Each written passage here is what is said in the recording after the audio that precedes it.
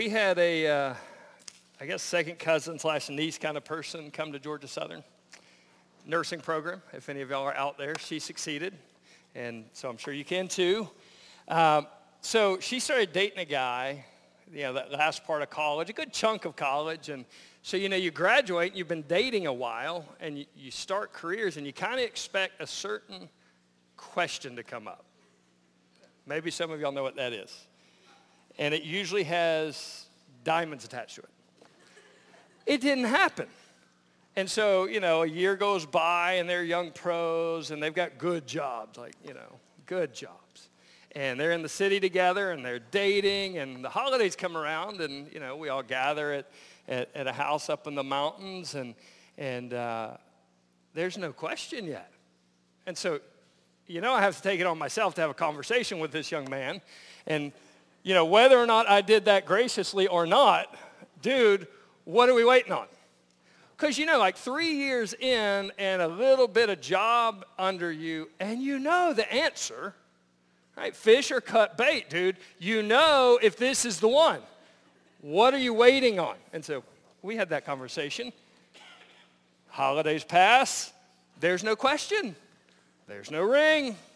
Another year passes, and no question or ring. And then last fall, no ring. Last fall, a wedding happens for another member of the family, and so everybody comes into Atlanta, and we all get together, and there's this beautiful ceremony and service. And after the service is over, I have to talk to a certain young man, and I have to ask him, what's going on? What are we waiting on?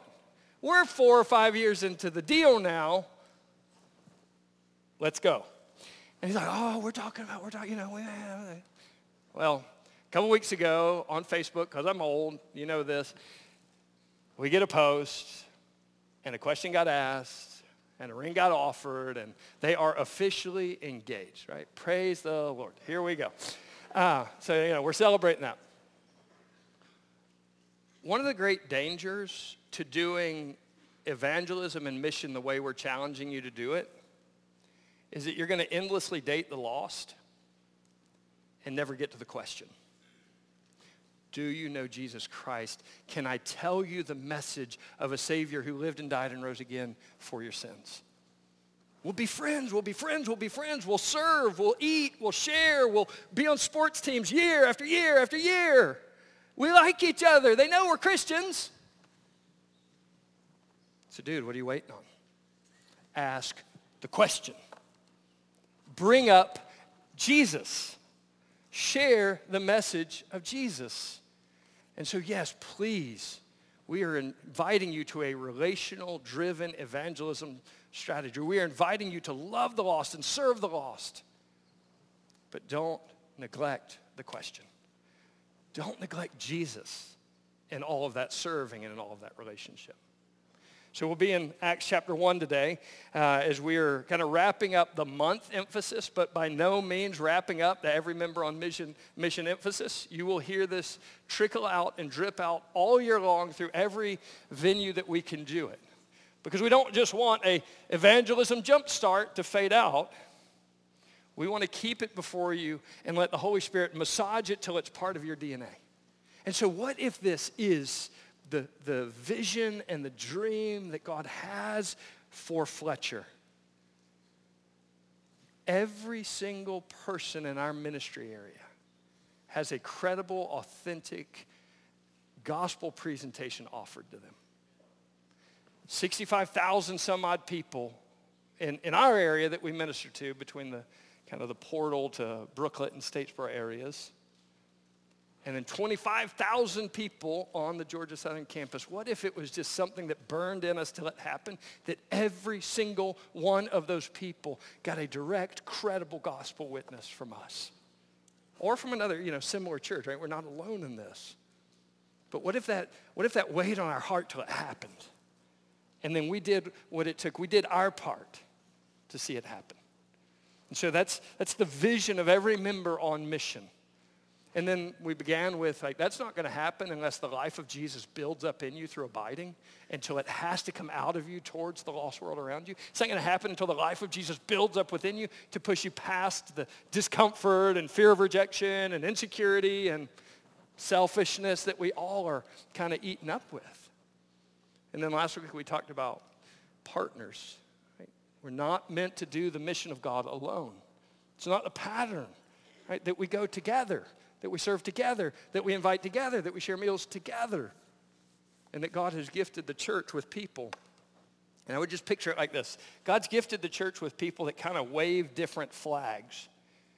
And there's people throughout the church who are gifted and passionate to wave the flag of there are places the gospel isn't.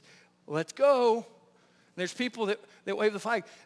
God's people need to be returned and restored to God himself in faithfulness. Let's go. And then there's people that wave the flag. There's people you see every single day of your life, and they're lost, but they're nice. They're lost. Maybe they've been to church. They're lost, though. Let's go. And then there's people that wave the flag and say, we must grow in our discipleship, grace and knowledge of Jesus Christ, because the overflow of a healthy walk with Jesus, a healthy discipleship, is also mission. Right? And so we did that. This week we're dealing with the last two P's of our every member on mission strategy. Pursue and proclaim. Pursue is the idea of we have a mindset change that has to happen. That we embrace a missional mindset, meaning I go through my everyday life with the lens of what does God want to do through me into the lives of people around me. You're not where you are by accident. You're not in the class you're in by accident, even if you got up at 6 and all the sections were closed and you got dumped in the worst section imaginable. You're not there by accident. Even if you hate your job, you're not there by accident. And even if your boss drives you nuts, all the more reason he desperately needs Jesus Christ. You're not there by accident. And so pursuit is, I view the world around me and the places I am and the people that I'm around through the lens of God's mission through me to them. It takes a mindset shift. Pursuit. But we don't pursue without also proclaiming. We have a message, and it's not good neighbors. We have a message, and it's not come to church and hear my pastor. The praise team, man, you got to hear them. We have a message. Jesus Christ, crucified and risen. Would you turn and believe? And so let's look at it. Acts chapter 1, verses 6 through 8. So when they had come together, and this is for the last time before Jesus has ascended. So when they had come together, they asked him, Lord, will you at this time restore the kingdom to Israel? And he said to them, it is not for you to know times or seasons that the Father has fixed by his own authority, but you will receive power when the Holy Spirit has come upon you.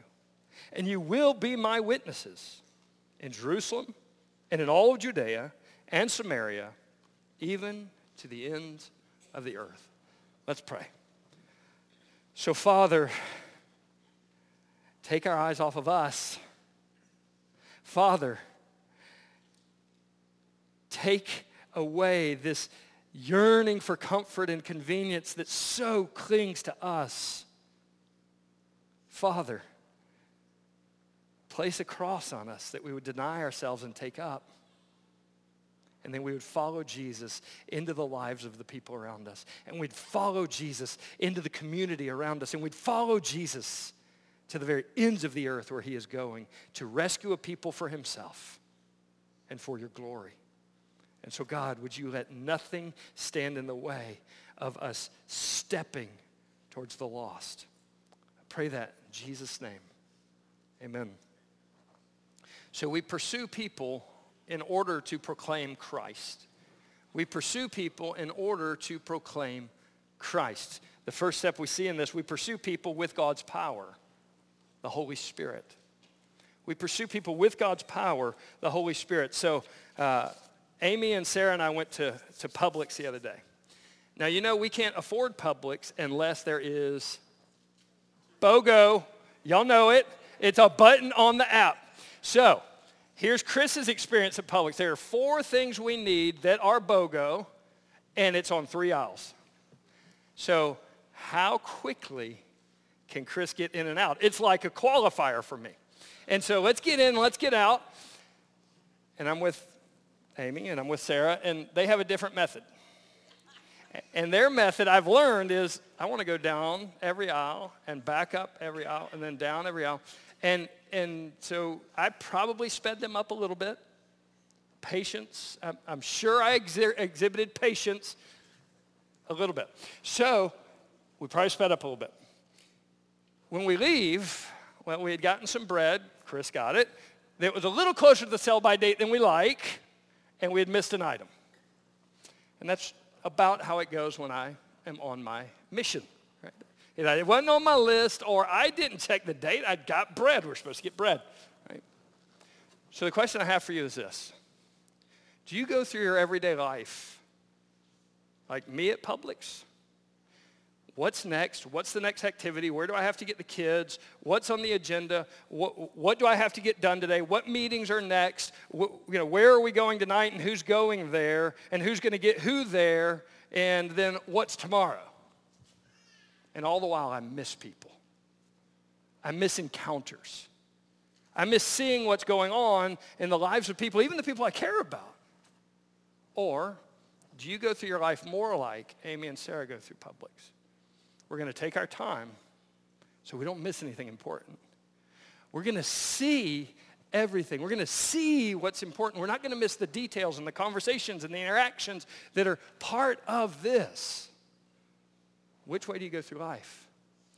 The invitation of pursuit is an invitation to slow down enough to see the people in your everyday life. To slow down enough to check in and listen and engage and pray for and know and walk through life with and share time with the people that God has put in your path every day. That's the invitation of pursuit. And so we take that invitation. Will you walk it out? It is about, in the Spirit of God, walking through life with the lens of mission. And so let's look at it. As we jump into the text opens up with what I would say is one of the primary challenges to mission being part of your life and part of my life. And I'll just use a big word, egocentric. The biggest challenge to you being on mission and being on mission is that I view all of my life through the lens of me. How does it affect me? What does it cost me? What will it benefit me? What about it? How does it affect me, and how does it affect mine? How does it affect my time? How does it affect my comfort? How does it affect me? And as long as me is at the center of my everyday life, mission will not be at the center of my everyday life. Well, how am I feeling today? What do I have to do today? Right? Me. And it doesn't just stop, it's me and mine. Right? How does it affect us? I really like the group I'm a part of. How does it affect us? I love the people that I get to worship with, and I love the people that I get to hang out with at Sunday school, and I love my micro group. Me is the great war against mission. Because how do I flip the lens of my life from me and how it affects me to you, to them, to those that don't know yet, those who haven't heard yet? I would say that's one of the main things that stopped the disciples as well. Look at the first line of the text. What's the problem? They've got Jesus. Jesus died. Jesus rose again. Jesus is walking around resurrected with them. And so what's the question? Do we get the kingdom now, Jesus? Do we get to rule now? Will you take over now? Do we get elevated now? It's a lens of their little part of the world. We've got Jesus, so we're good. We've got Jesus. Can we get the kingdom now? Can we get all the promises now? And so that's a fair question, by the way. If you look at verse 4, the promises have been fulfilled. Well, what are the promises? You read the Old Testament, and there's a great militaristic movement coming. There's a great rescue and deliverance coming. He'll be a king, Messiah. So, is it now? Fair question. What else does it say? The Holy Spirit's going to come upon you. Well, if you read Joel 2, and I think it's 23 or so and following, the Holy Spirit coming is the great mark of the end of the age when the great and awesome day of the Lord's going to come. So it's a fair question. Just trying to make sure I get attention. Back there in the back. He belongs to me, so I have to. So I want to know, right, as I go through this, is it now? Because the Holy Spirit's coming. Is it now? And so I walk through life, right? And so they walk through life. Is it now? Do we get the kingdom now? Is the deliverance now? And how does Jesus answer the question? It is not for you to know times or seasons. That belongs to God. It's none of your business when this is going to happen. It doesn't belong to you. It isn't for you to figure out. It isn't for you to worry about when the sovereignty of God determines the end of the age will come. That belongs to God. Don't worry about it. It's not your business. So how does he answer? What's the question? Is it now? How does he answer the question? That's in God's sovereign purview. So what's the issue? What will you do in the meantime?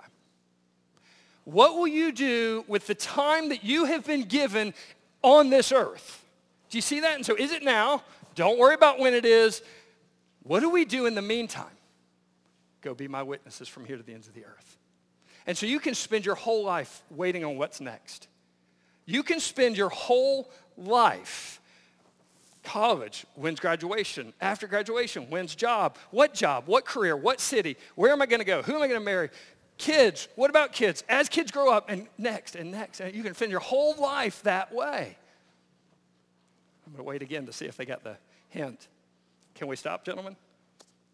Thank you. All right, so we spend our whole lives for what's next. We spend our whole lives waiting. We spend our whole lives for the next. The question isn't what's going to happen next. You may not get a next. The question of your life is this. What will you do with the life you have been given? What will you do with the time you have been given? That's the question that's being asked, because it's not now. It's going to come. We don't know when it's going to come. What's the question? What are you going to do in the interim? And so we see that, and then he walks through that process, and then he gets into the text that we're really focused on. And the text we're focusing on is, you will receive power. You know, one of the reasons I think that we don't like the idea of evangelism very much is because what it does to me, it makes me uncomfortable. It makes me feel insecure. It makes me feel like I don't have all the answers. It makes me feel like inadequate.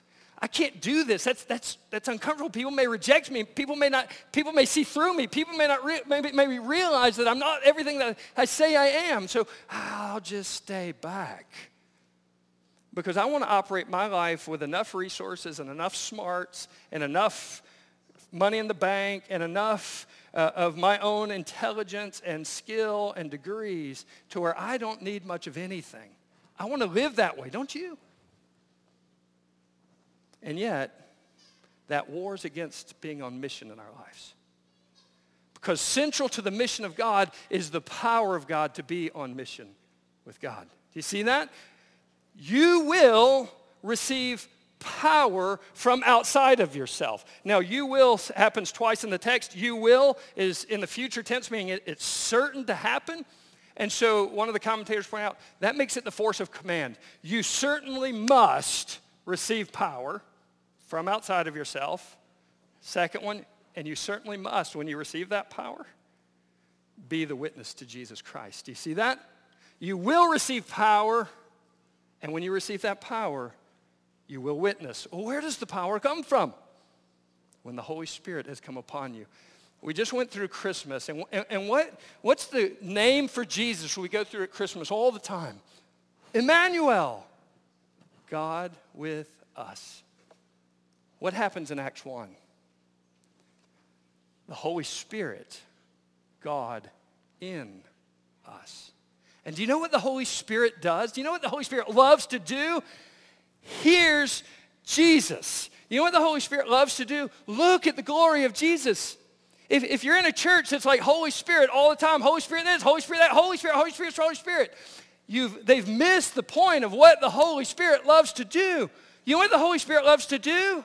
Say, don't look at me, Jesus. Go tell about Jesus. Go look at Jesus. John, when he's introducing it, or Jesus in the upper room, and John is introducing it, he's like, the Holy Spirit will come on you, and he'll teach you all the truths that I couldn't get to. And he'll point to my glory. When we are endowed with the Spirit of God, God in us, we declare Jesus, God with us. There's this intimate connection between the Spirit and the declaration of the message of Jesus. The Holy Spirit is the power that endows us to be on mission. It's not about our flesh. It's not about our resources. It's not about our ability. It's not about our comfort. It's not about any of that. The Holy Spirit in us pushes us out of comfort. The Holy Spirit within us pushes us to point to Jesus. That's what he's about. That's what he's about in us. And so, is it now? None of your business. That's God's sovereign providence. What will you do with your now, though? What will you do with your life? What will you do with the time that you've been given today? Second thing, we pursue people with God's message in word and deed. We pursue people with God's message in word and deed. His name is Jesus. And so if I were to offer you, look, I have got this pill, and if you take this pill, you can have peace with none of the bad side effects of like Xanax or whatever else, or Valium. I've got a pill, and if you take this pill, you'll have such a wonderful sense of belonging and acceptance. It's like, sign me up for that. If you take this pill, then that nagging guilt that eats at you, gone. Sign me up. And then here's the greatest benefit of the pill overall. If you take this pill, you don't have to go to that dirty, hot, fiery place called hell. But you get a good trip to heaven. Sign me up. And with the best of intentions, as churches, we have taken real guilt, because we're sinners, out of the equation. And with the best of intentions, we have taken this real thing called sin that you are born in, eaten up with, and exercise every day of your life out of the equation. And we have, with the best of intentions, taken blood and wrath out of the equation. But you know what we've done in the process? We've taken the gospel out of the equation. We've taken the ability for you to be forgiven of your sins and restored into a relationship with God because of the death, burial, and resurrection of Jesus out of the equation in the process. And I don't think anybody's doing it, most people are doing it maliciously. They're not trying to trick. They want people to hear the best they know how to hear. But when you take the cross out of the equation and the bloody, horrific cross out of the equation, you take the gospel out of the equation as well. Do you know what the greatest gift of the gospel is? You get God. You get Jesus. It's wonderful. Like, I get forgiven. That pales. I get Jesus. Oh, but I get the freedom from guilt and shame. Great. But you get Jesus. Oh, but I get to go to heaven. Great. You know what's great about heaven? Jesus. The goal of the gospel is you get God, and the greatest gift on this earth is that you get God in Christ. And that's the most amazing thing. All the rest are wonderful side effects, but they're not the thing. They're not what make the gospel great. The fact that you get God, who you were estranged from, rejected, and rebelled against, is the greatest gift of the gospel. And if you view some gift from that as the main thing, then you have missed the gospel in the process. And so what is the message? Look at the next point. You will be my witnesses. So you special followers, you've seen my sinless life. You've lived it beside me. You have witnessed my death on a cross, and you have seen me now, the resurrected Lord. Go bear witness to that. What's the message? Me, Jesus is the message. And then there will be people, generation after generation, who have seen the life of Jesus and the death of Jesus and the resurrection of Jesus in the Word and declared by other people. They've seen it, and then they will be witnesses to it. So what is our message? Let me read from you Luke's gospel, because that's the companion to this. his great commission. And he said to them, thus it is written, the Christ should suffer and on the third day rise from the dead, that repentance for the forgiveness of sins should be proclaimed in his name to all nations, beginning at Jerusalem. You're witnesses of this. Sound familiar? What's the message? What's the message? Jesus suffered for our sins. What's the message? He rose again from the dead. What's the message? Repent and believe. Face to face with your sin, with all of its horror, because you know it's there. You're not escaping it with all your techniques and tools and therapies. Like, it's not going away until it goes away in the person of Jesus. And you face that and you turn. You repent. You move your life from that to faith in Jesus Christ, the great forgiving and saving one who will welcome you into the presence of the Father, adopted as his child. That's the message. What is the message? Well, if you've been reading through Acts, and I hope you have been reading through Acts with us, there's like 4 or 5 sermons. And here's a sample from chapter 2, right after Pentecost, and they're declaring the wonderful works of God.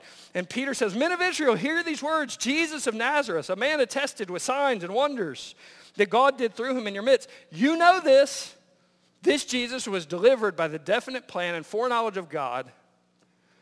You crucified him. We're not holding back on the sin part. You crucified and you killed him. God raised him up, loosing the pangs of death. And they're cut to the heart. What do we do? Believe. Repent and believe. What is the message? The lame man. It's not that we of our own power healed him. It's that faith in the name of Jesus healed him. By the way, you killed him. And God raised him up. Repent and believe. I was just reading, I think it was this week in our reading plan, Paul at the Areopagus. And he goes all the way back to make this connection with them. Look, you guys are super religious. In fact, I found an idol in your city to an unknown God. And let me tell you about him. And he goes through God as creator, and God has ordained in his providence nations and their boundaries and their timing. And for some way, God has orchestrated the nations of boundary and timing in such a way that there is some amount of ability for God to be pursued and known through that providence of nations. But then he gets real. God's been patient with you for a long time. But now he calls you to repent because Jesus has come and Jesus has died and Jesus is resurrected. And that shuts down the assembly. Do you know how they respond? There's 3 ways they respond. I think this will be helpful to you. Some of them mocked Paul. Like, what is this idiot talking about? If you go on mission this year, there is a portion of people, I don't think it's most, but there's a portion of people you're going to run into that reject you for it. And there's no way around it. There's no sugarcoating that. That happens. There are people that mock or think you're an idiot for it. It's part of the deal of mission. But then there was another group, and the other group said, you know what, we'll hear you about this again. And so how do we judge these people? They hear the message, but they remain open to us at the end of it. And that's the goal. We want to keep an ongoing conversation. Or they hear the message and they're open. They don't believe it, but they're open to hear it again. And that's what we're looking for until this last group comes. Some believed, and he lists out who believed. That's what happens. Let me ask you this. How many people that you love having their eternity completely changed and their life ripple out to a life that glorifies God versus a life consumed with self would it take for you to face some rejection, for you to make some sacrifices, for you to be willing to lose a relationship? How many eternities changed would be worth it? One. What's the message? 1 Corinthians 15. What's the message? I delivered this to you of first importance. Christ died for our sins. And he was buried, and on the third day he rose again. What's our message? Ephesians chapter 2. You were born dead. And you lived your whole life following the flow of the world around you. What direction did the world around you flow in? What direction did the friends around you flow in? What direction did the culture you lived in flow in? You lived according to the course of the world around you. And then you desired some things in your flesh. And you desired some things with your mind. And as many of those as you could make happen, you made happen. That's you. That's good religious you. That's good, moral, wonderful neighbor you. And everybody you meet out there. And by nature, children of wrath, just like the rest. But God, who is rich in mercy, because of the great love with which he loves us, made us alive with Christ. By grace you have been saved. What is the message? Jesus who lived, Jesus who died for our sins, Jesus who rose again from the dead, who confronts us with our sin to invite us to be sinless in him.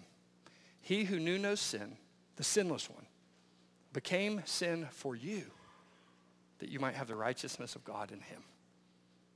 What is the message? You will be my witnesses. You will be my witnesses in this. Third step. We pursue all people in all places from here to the ends of the earth. We pursue all people in all places from here to the ends of the earth. The gospel refuses you to be okay with you and Jesus. The gospel refuses for you to be okay with you and a handful of believing friends or a church of believing friends. The gospel refuses for you to be okay with, people like us get a lot of access to the gospel. The gospel refuses to let us be okay with our city or town knowing the gospel. The gospel is on a march with Jesus until there is no place left that has not heard a credible witness and had access to the name of Jesus to believe. Look at how he closes it. You're going to be my witnesses in the power of the Holy Spirit. Where? Jerusalem. So if we were to break down Jerusalem, Jerusalem is the epicenter of Judaism. One commentator put it this way: the whole life of Jesus led to Jerusalem. The whole life of the church flows from Jerusalem. And so the church began, its epicenter was in Jerusalem. It was people right next door with the most amount of religious commitment, with the most amount of cultural identification, with the most amount of kind of purity of doctrine of Judaism, right there next door. And so there is a literal Jerusalem, and that's where it started. So we're translating that when I say this. What is our Jerusalem? And as I was thinking through that, because this is something we've been thinking through a lot for this year, you know where I think our Jerusalem is? In this room right now. That there are people, according to Jesus' own words, that are sitting in this room that have a lot of religion, who maybe members, may not, identified with the church, go to church, and yet do not have a relationship with Jesus Christ all along the way. It's right here. It's the most amount of religious and cultural overlap and identification. It's people that are connected to us through our ministries and activities. It's people that are attending our Christmas services and candlelight services. It's like the Jerusalem that we have are people that are right on our doorstep, right next door to us, right here, and that are part of the church, but they're not part of the church. They don't have a relationship with Jesus Christ. From Jerusalem to all of Judea. And so this is where the same culture, the same background and values, but just gets a little bit broader, right? And so Judea would be the most culturally Jewish section of Israel. It's the place, the southern kingdom, when the kingdoms divided, had the most identification. They stayed the purest through the process with their religious identification. And so again, there is a literal Judea. But what would our Judea be? And this, again, is something we've talked about a lot. Our Judea, I would say, is the city of Statesboro, Portal, Brooklet, that shares a lot of religious identification with us, a lot of the values and good neighbors and country and patriotism and a lot of the values, and none of that's negative, right? A lot of the values we have, and so they have common culture, common religion, probably would say they believe a lot of the same things. But the book that we're kind of using as a background for this study is they are unsaved Christians. They're deeply identified with church, maybe because they were a member of one and don't go, maybe because they go occasionally, maybe because their parents or grandparents went or pastored in one. but they believe the stuff, and they're good people, and they're moral people, and there's a lot of cultural overlap, and they've believed everything but Jesus Christ alone for salvation. And so the average person in your mission field and my mission field is an unsaved Christian. They've been exposed enough to Christianity to think they're one, but they've not been exposed to Christ enough to become one. That's our Judea. What about Samaria? So Samaria is not geographically much further away, but they are worlds away in culture. And so the Samaritans are those who, in the northern tribe, Assyria had come in, and one of their strategies to stop rebellion was, we're going to take a bunch of people out of a country, and then we're going to import a bunch of foreign people into that section of the country, because if they don't have a common cultural and national identity, they won't rise up to fight the empire. There's nothing to rally around. There's no flag that's common to them anymore. And so they had created their own religion. They were partially Jewish and partially Gentile, a lot of intermingling there. And so they were neighbors with a different culture and a different a version of, but a different religion. So what place in Statesboro is there a part of our circles, and we run into people in life, but there's clear dividing lines of culture, and there's clear dividing lines of belief and common worship? How does the gospel get there? How does the gospel get there? And then that's not the last expansion, right? There's one more expansion, the ends of the earth. The ends of the earth aren't close, and the ends of the earth are not common in culture, and the ends of the earth have no overlap of geography, culture, or religion. It's radically different. And if you've been anywhere in the world, there is a multitude of cultures and languages and religious expressions that blow the mind how widespread and diverse they are. And how do we get to there?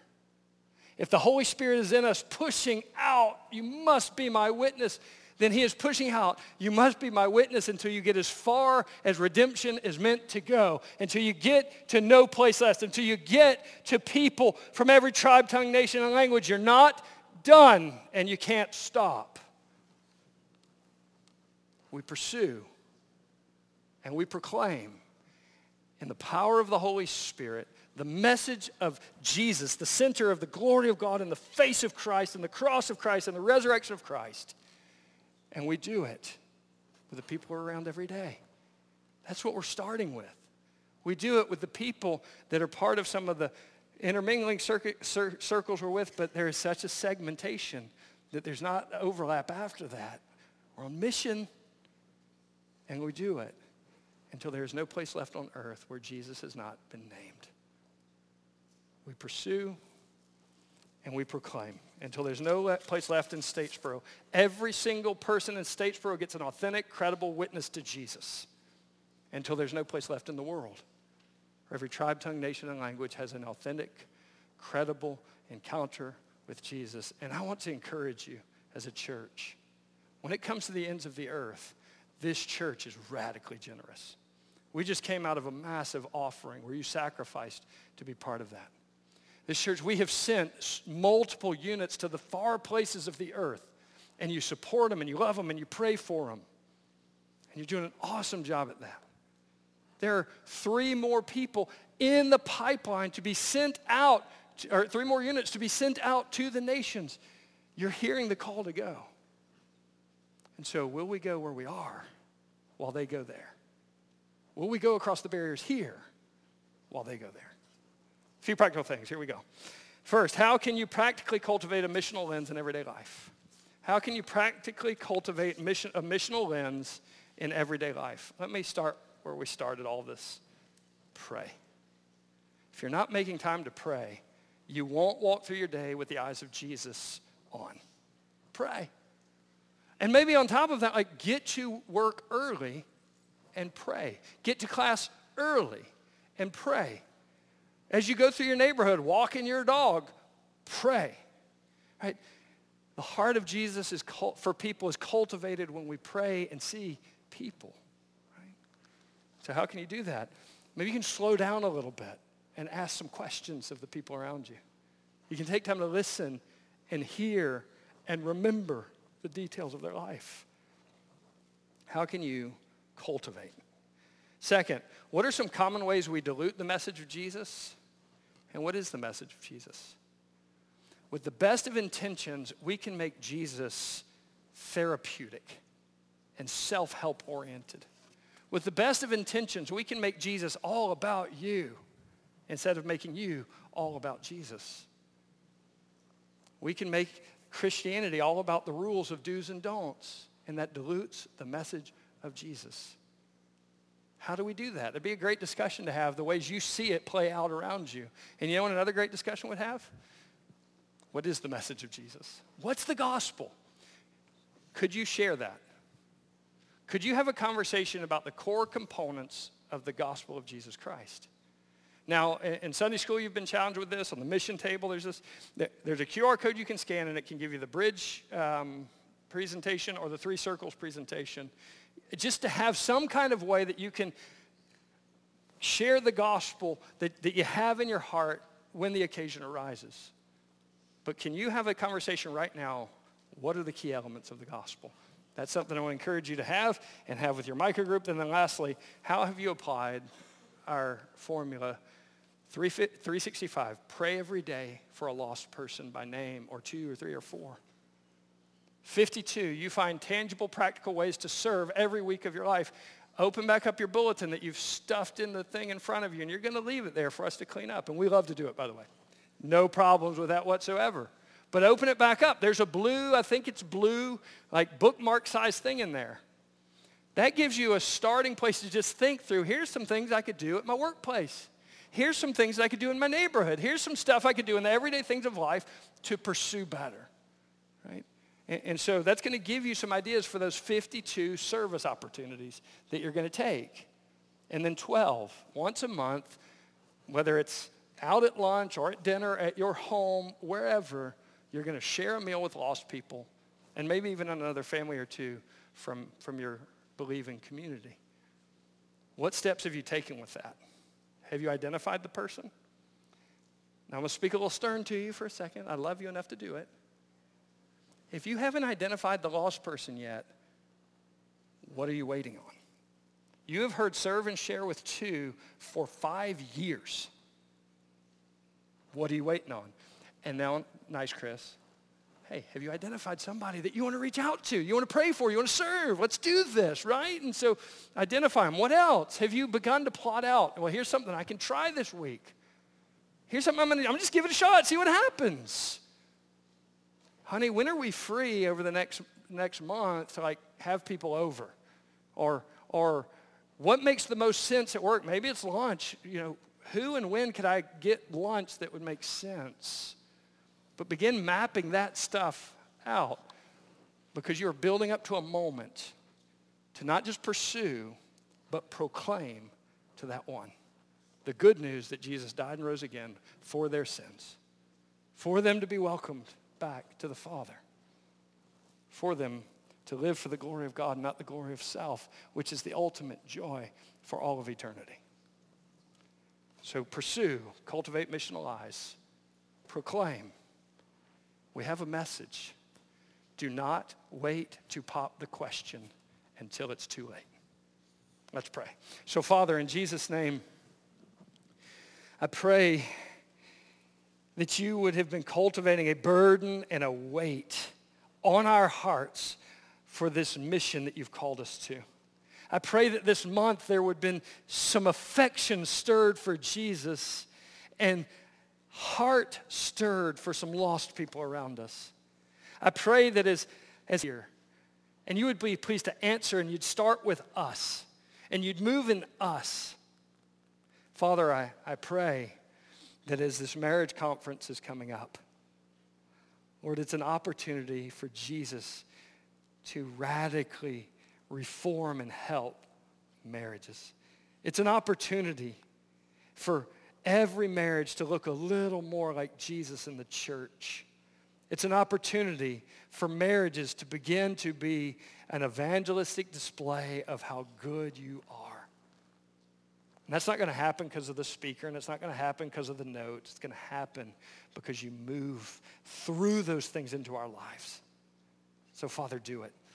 Reclaim and restore and do wondrous things for the glory of your name. And Father, we're not blind or ignorant to the fact that there are people sitting here and they're hearing and they're listening, and yet they have never bowed their hearts to Jesus Christ. They've never repented and believed. Jesus is not theirs yet. Oh God, by your Spirit, would you awaken them? Would you open their heart like you opened Lydia's heart in Acts? And would they believe? Would they believe? I pray that in Jesus' name. Amen. So as we come to our time of invitation, the mission of God starts right here.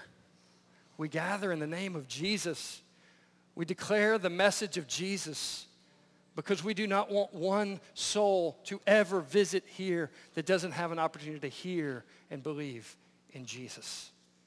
Is that you? Is the Holy Spirit pursuing you? Is he showing you sin, but much more than sin, showing you Christ who died for that sin? We'd love to pray with you. As you come forward, you can fill out the white sheet in your bulletin. We would love to have that conversation with you. We would love to. But maybe you realize as you're thinking about yourself, you're like, oh, there is far too much me in my life. There's far too much me-centered and me-focused and me-affecting. I can't get out of me to see them. And that's something you want to confess. You can confess it where you are. You want to confess it here. Or maybe it's a simple commitment today. I'm going to go through this week. I'm going to go through this day with the eyes of Jesus and the mission of Jesus in my eyes. You want to make that commitment. You want to make that commitment to starting that process of prayer and serving and sharing meals because you want to proclaim. We're going to stand together and sing. You respond how the Lord is leading you.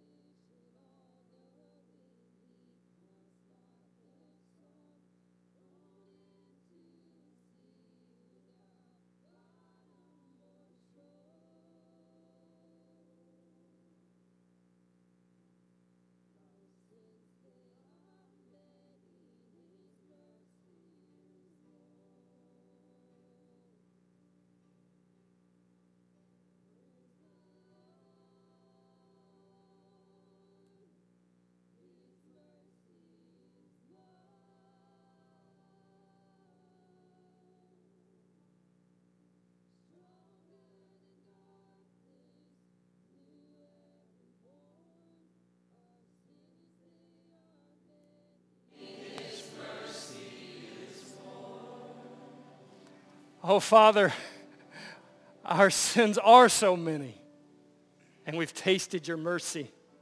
Would you send us to a people who have not tasted mercy, but only their guilt and only their sin and only their self? Would you send us to people to offer them to taste and see that you are good and your salvation is gracious? We pray it in Jesus' name. Amen. So I want to introduce you as we're leaving to Rebecca and Cassidy and Kayla. They are coming to play